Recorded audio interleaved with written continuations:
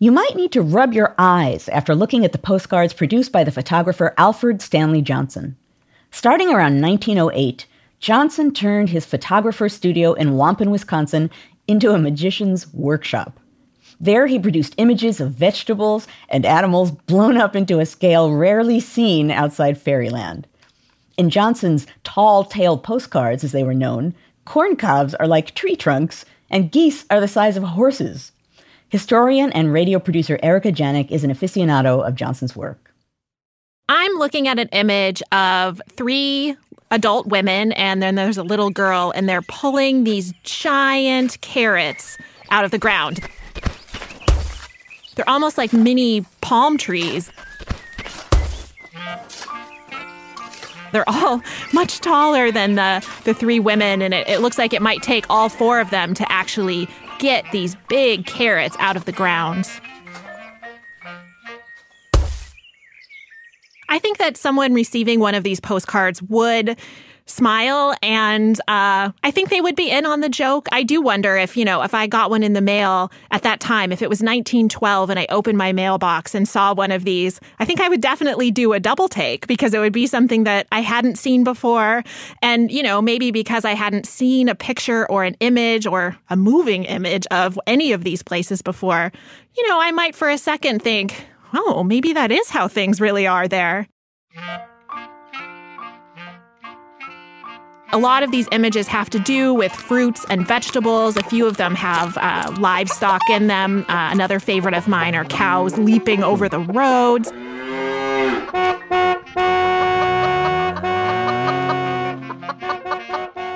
You find others that involve men fishing with enormous fish. There's a guy with a wheelbarrow that has an enormous onion in it, and the onion is bigger than the guy and the wheelbarrow.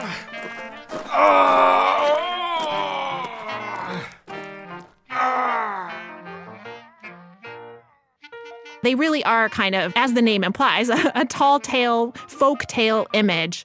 That's part of what makes them so charming and so fun to look at, is that they relate to a lot of stories we might have read or heard about as a child. And then you look at these images, and even though they're unbelievable in some ways, maybe it's because I just grew up reading stories like James and the Giant Peach or something, they also seem like maybe they could be real. A lot of towns really liked these tall tale postcards because it was a way to encourage people to come to their town and hopefully to settle. There were these ideas about agricultural abundance, kind of these myths around farming that were, really prevalent in American culture. You find most of these postcards being made for towns that are in the Midwest and in the West because they're really hoping that they can get more people to settle in their town because that's how you make a town. You need people to come there. So they start kind of distributing these postcards to say, if you come here, your carrots are going to be huge. All a little bit tongue-in-cheek, and I'm sure people realize that. But by the same token, often a lot of these places were really great farming communities. So while you might not grow a carrot that's 9 feet long and requires 4 people to pull out of the ground, you still probably could have a pretty good farming life if you moved to some of these places. We actually don't know all that much about Alfred Stanley Johnson Jr. We do know that he produced more than 100 of these.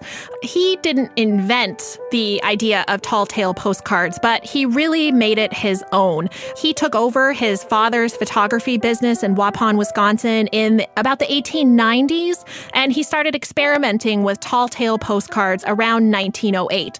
So he already knew how to do photography, but it was really kind of his experimentation over the years that led to all of these tall tale postcards, and he really built on the form. The first ones that he did were a little bit static, just someone kind of holding a position and then there was a large something put on top of them.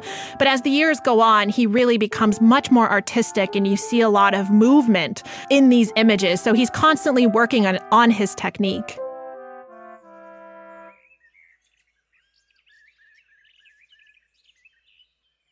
All that we really know about how he put these photographs together is that he would take a background image, he would develop that, and then he would take a close-up of something, a large fruit or vegetable, and then he would develop that, cut it out, lay it on top of the background image, and then take another photo.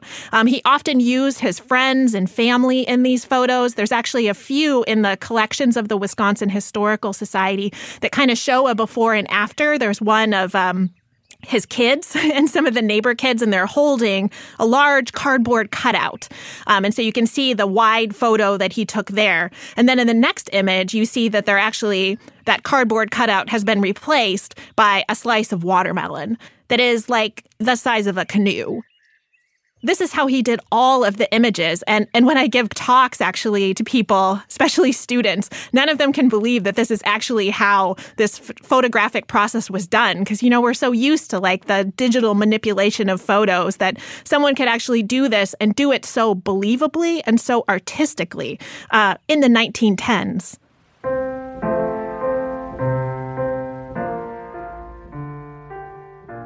I think that when people see these images, they're just delighted by them. I tend to show them to people whenever I can because I think that they're so fun and so amazing. When you consider what time period they were made, people just can't believe it.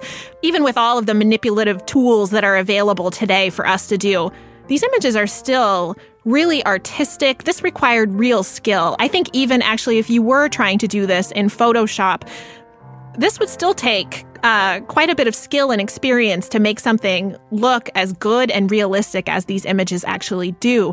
I think it's hard to believe if you haven't seen the images, how realistic they actually look. I mean, they are fantastic. Again, I haven't seen a 9-foot carrot. Maybe it's out there. But by the same token, when I look at this image of the women pulling the carrots, I'm like, it looks real. Like, I can imagine that actually being there. It doesn't look like fake carrots and fake women. There's a real artistic sensibility to this that I think continues to impress people who see them today.